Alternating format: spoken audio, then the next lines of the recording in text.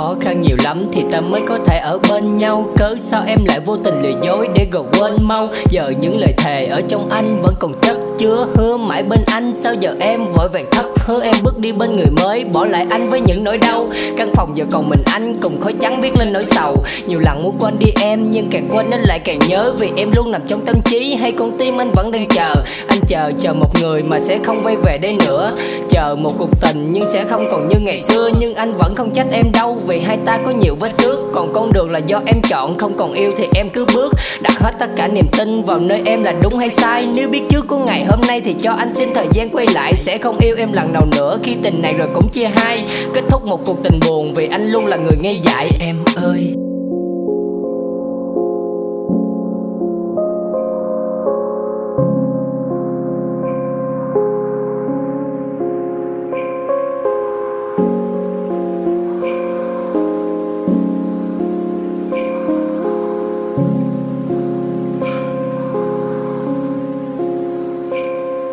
Và rồi cứ thế mọi chuyện vẫn cứ tiếp tục diễn ra. Nỗi đau hơn 2 năm qua anh chưa từng một lần muốn diễn tả, vì những lời xuất phát từ anh với em bây giờ chỉ là những lời bào chữa. Ngoài việc viết những thứ thế này anh đâu còn cách nào nữa. Em ơi, anh đã không còn sống vì mình, anh sống vì thứ gì đó và vẫn còn đang chờ đợi kỳ tích. Chờ đợi một ngày em về và là tiểu phụng của lúc xưa, chờ ai đó xuất hiện mỗi khi bầu trời chút mưa.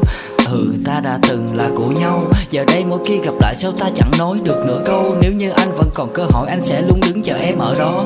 Nắng hay mưa cũng vậy, dù cho là trời đang chở gió.